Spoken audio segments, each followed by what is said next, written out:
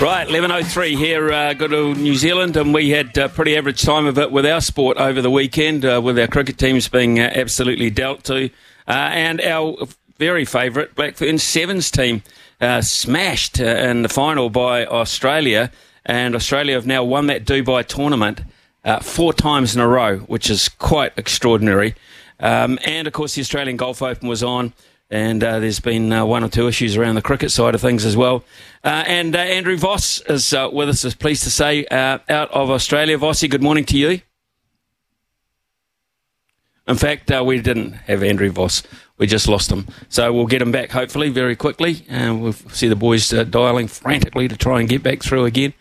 Number of issues to talk to Vossy about, including movements in the NRL as well. So Vossy's there. Good morning to you, Andrew. Thank you very much for your time. No problem, Smithy. Great to chat. Great to be back on the program. It's a real smorgasbord of sport at the moment, isn't it? Take your pick. Doesn't mean that you're going to have wins, but you've got plenty of sport to pick from. Well, Australian Golf Open, let's start with that, was by looking at the crowds, etc. I imagine the ratings were pretty good on telly as well. Very, very successful event over the weekend. What did you make of that in the dual format with the men's and the women's? Yeah, look, I heard mixed reaction just from a spectator point of view. And look, if you ever go down that line in New Zealand of dual courses, there was some criticism that on the early days where the Lakes was being used and the Australian was the course for the weekend, but the Lakes didn't, the fans who turned up on Thursday and Friday, the facilities there weren't up to the standard of what was at the Australian. Well, you can't do that. If you're playing it at both courses, you've got to surely provide the same, amenities and facilities and extras. So that was the first thing.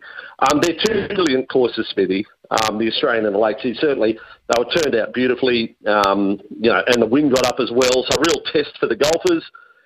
And then the end result, I've got to be honest, I've got to put hand on heart. I was a little flat because an Australian wasn't involved in the finish. They all had their chances, Minwoo Lee and Adam Scott, Cameron Davis early, Lucas Herbert, but they all fell by the wayside. But to have a playoff and then be won with an eagle, it was fantastic. Great entertainment. It was great entertainment. And what about this dynasty now, which is clearly developing now that Minwoo Lee has really hit his straps with the Lee family? This is an amazing story. Yeah, well, Minjee Lee started the last round in the women's 7 strokes off the lead. In fact, the whole tournament was great. In the women's side of things, we had a 16-year-old schoolgirl in year 10, not year 11 or year 12. She's year 10. She's got 2.5 years of school to go. She led after the first day. So, on Minwoo Lee, fantastic talent, quite obviously. Different character. We had his coach on. Their coach on our breakfast program a little over a week ago. And they are very different characters, brother and sister. But in Minwoo Lee, I think there is the whole package there, Smithy. I think, wind the clock forward 10 years on this segment, if we're both still on air, Smithy, if they're still putting up with us, we might be having this segment talking about Minwoo Lee again.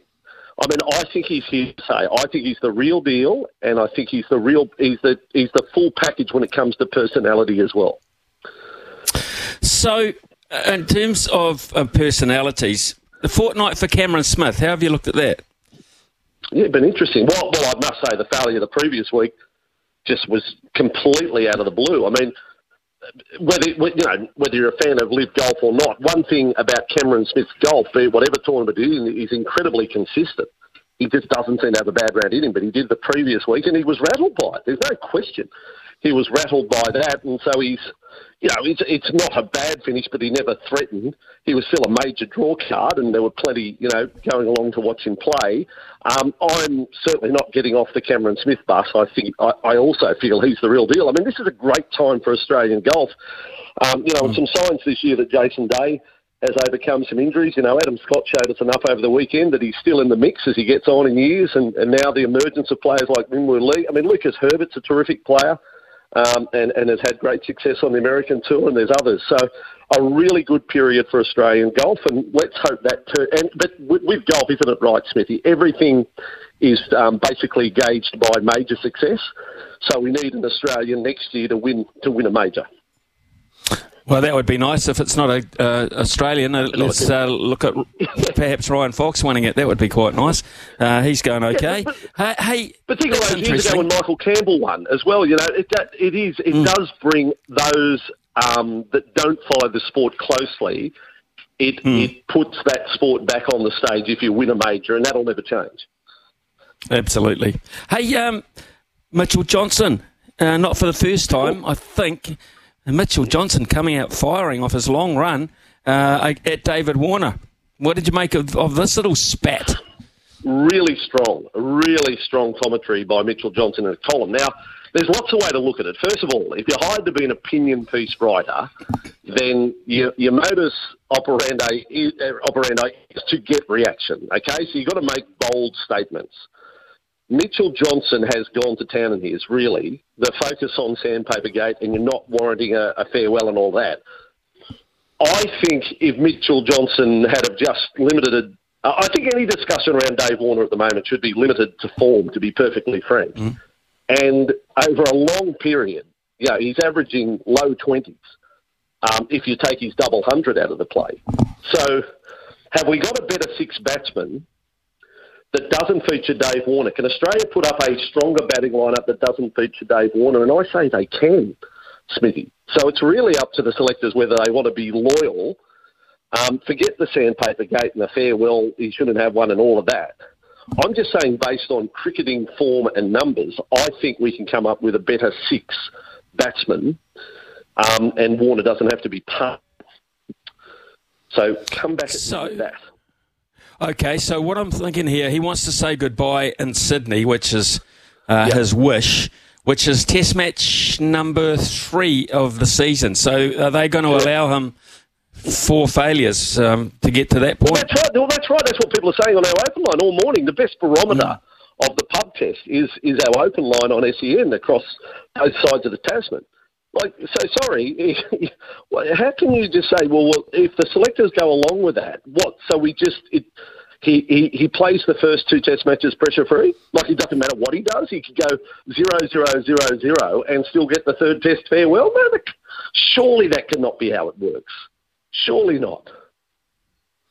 It's very, very interesting, actually, and obviously Sandpaper Gate to some people is still pretty raw, for want of a better word. But here's the thing for me: how will Warner, say he does get his farewell at the SCG, how will he be remembered by the average Australian at this point? After, I mean, let's be fair. Been a hell of a career. If you take the crap out of it, it's over a long period of time. It's been a hell of a career. Oh, and he's just brilliant to watch when he could. There could be a day where everyone's struggling and he comes out and just blitzes the bowling attack for a session, and takes a game out of another team's control or out of their grasp. Fantastic. But the enormity of that story. And in these days where you can Google anything, the Sandpaper Gate never goes away. So, look, even if the full story was told, does it go away? No, it doesn't. It's there. It is part and parcel of the career of Dave Warner. It is attached to the career of Dave Warner forevermore. So, with no apology, that is the way it is. So, and when you say it still cuts deep with people, it does. It's never stopped on air. Again, I bring the text line of SEN, the great barometer. It has never gone away. There is those that this morning, I'll give you an example of a text, Dave Warner can get stuff. People, you know what I mean? People still harbour this absolute opinion, that absolutely emphatic, that was a great wrong and should not have been invited back just about to the fold. So, and their opinion is not going to be changed. We're 5 years on and people are still carrying that opinion. So it's not going to be, if there is a 3rd Test farewell and a Sydney farewell, Dave has to appreciate there's going to be those out there that aren't exactly, patting him on the back and giving him a standing ovation. That is the way it is.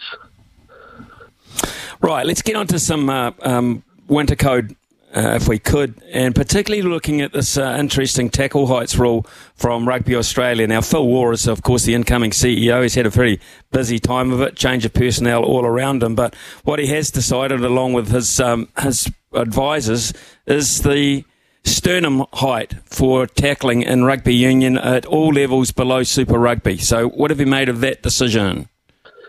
Look, on the face of it, I don't like it. First of all, I've got to say, when you're saying that, I think officiating the sports of rugby union, rugby league, whatever, it's a hard enough job as it is. If you're saying that above the sternum becomes dangerous, hitting blokes in the head, neck and head has always been outlawed. You know, like it's never been a case. So now we're talking, okay, sternum there. The point I make, and this sounds really simplistic, Smithy, but these sports are played by people of all shapes and sizes. So you can have, and they can be champions. Put Alan Langer up on the stage, and put him next to Nelson Asafa-Solomona. And you're asking me, like if it was rugby league, you're saying you've got to hit below the sternum of Alan Langer, and it's quite easy to hit Nelson Asafa-Solomona below the sternum because he's 17 foot tall. But I'm saying we play in all shapes and sizes. I think you're complicating the issue. Just leave it at neck and head are out of bounds. You do, if you strike them there, penalty. I don't think it needs to be any different to that. We've changed the law on shoulder charges, fair enough, we're adapted to that. I don't think we need to go any further, personally. How do you reckon the put-on report system would go in rugby union? Oh, well, I mean, we're entertaining sin bins now in football, like in soccer. Put on report, well, of course it can work, but it is a parachute for your officials to, just a bit of, neither here nor there. You get placed on report and free interchange and all the rest. Sometimes you wonder it's just for theatre. It's just like, oh, we'll put him on report and we move on. Not the biggest issue whether they go with that, but anything that involves an absolute penalty for a major change in the laws, they need to. Everything comes with consequences. Rightio, and just finally, we need Warriors fans who don't go to sleep throughout the off-season are very interested to know about Kurt Capewell. So am I. What's happening? Yeah, no, I think it'd be a terrific signing. I really do. Kurt Capewell, everything I'm hearing, I think he will land in the Warriors' lap. And it's simply, look, Brisbane have had an amazing year, but with success comes upgraded contracts with younger players. And they've got a host of them that now demand significantly bigger paychecks. And the Cowboys experience that as well. Now, it can be good and bad at that. You hope that they still train as hard when they suddenly go from, a salary that gets 3 or 4 times more. But a player like Ezra Mann, literally Smithy, now warrants 3 times to 4 times more than what he's been on. So Brisbane know that, and they don't want to lose him because he could be their number 6 for the next decade. So because Adam Reynolds ain't going to be around forever, so they need some stability in their halves. They can't lose both. Reynolds has got another year to go on his contract, but that's just the way it is. That comes, and Penrith have experienced it. They've won 3 premierships, but more players go. Matt Burton, Stephen Crichton, and others along the way. They do have to leave the club. So Kurt Capewell, at his age, will be squeezed out, but don't feel as if the Warriors are getting someone second-hand squeezed out of a club because he's on the way out. I think he's a very good footballer and will be very good for the Warriors. He's very much along the lines of your Michael Luck and your Kevin Campion, those total pros every club needs, and the Warriors have a history of those players that have helped them out greatly, and I think Kurt Capewell can be the next in that line. Okay, we were going to try and catch you, I think, last week too on the Michael Maguire situation here with the Kiwis, but also the rumour about Wayne Bennett. Would you have known anything about that? Well, it's more than a rumour. He's absolutely put his hand up. So you've now got a very difficult decision to make. If for those in the camp who thought conflict of interest, okay, that's one point, but if you also were against an Australian coaching the New Zealand team, well, you've got a really big decision to make right now. Because if there is a better candidate than Wayne Bennett, if he puts his hand up to coach, if New Zealand reckon they can find a better candidate than Wayne Bennett, show me, prove it to me. Because I'm telling you, there will be no better candidate. So if Wayne Bennett's putting up his hand, and you get, he is one of the greatest coaches of all time. Some will put him up as the greatest. And he's offering to coach you. And you turn your back on that? I'm taking Wayne Bennett. I would have kept Michael Maguire, but now that's all, we've moved on from there. If Wayne Bennett's available, I'm taking Wayne Bennett. Wow. Okay. Well, that would be great news if that comes to pass. Fantastic to catch up with you after a long period of time. Voss, you're sounding well and alive and upbeat, and it's cool. We look forward to David Warner sticking it up Mitchell Johnson, maybe. Yeah, the cricket gets ramped up. We've got the Big Bash starting. We're 10 days away from the first test against Pakistan. The Who Cares Cup, the T20 series against India, finished overnight. India won that 4-1. So bring it all on. Bring it all on. Okay, Vossi, thanks for your time, mate. Have a terrific week. You too. Cheers. Andrew Voss out of Sydney there for us, folks, of course, and with his thoughts there. Yes, well, Capewell Warriors fans, that sounds good, doesn't it? And Wayne Bennett. That's two very big moves that would benefit league in this country quite markedly, you think. It is 11:19 here on SCNZ. We've got plenty of text to read out as well, so we'll be back shortly.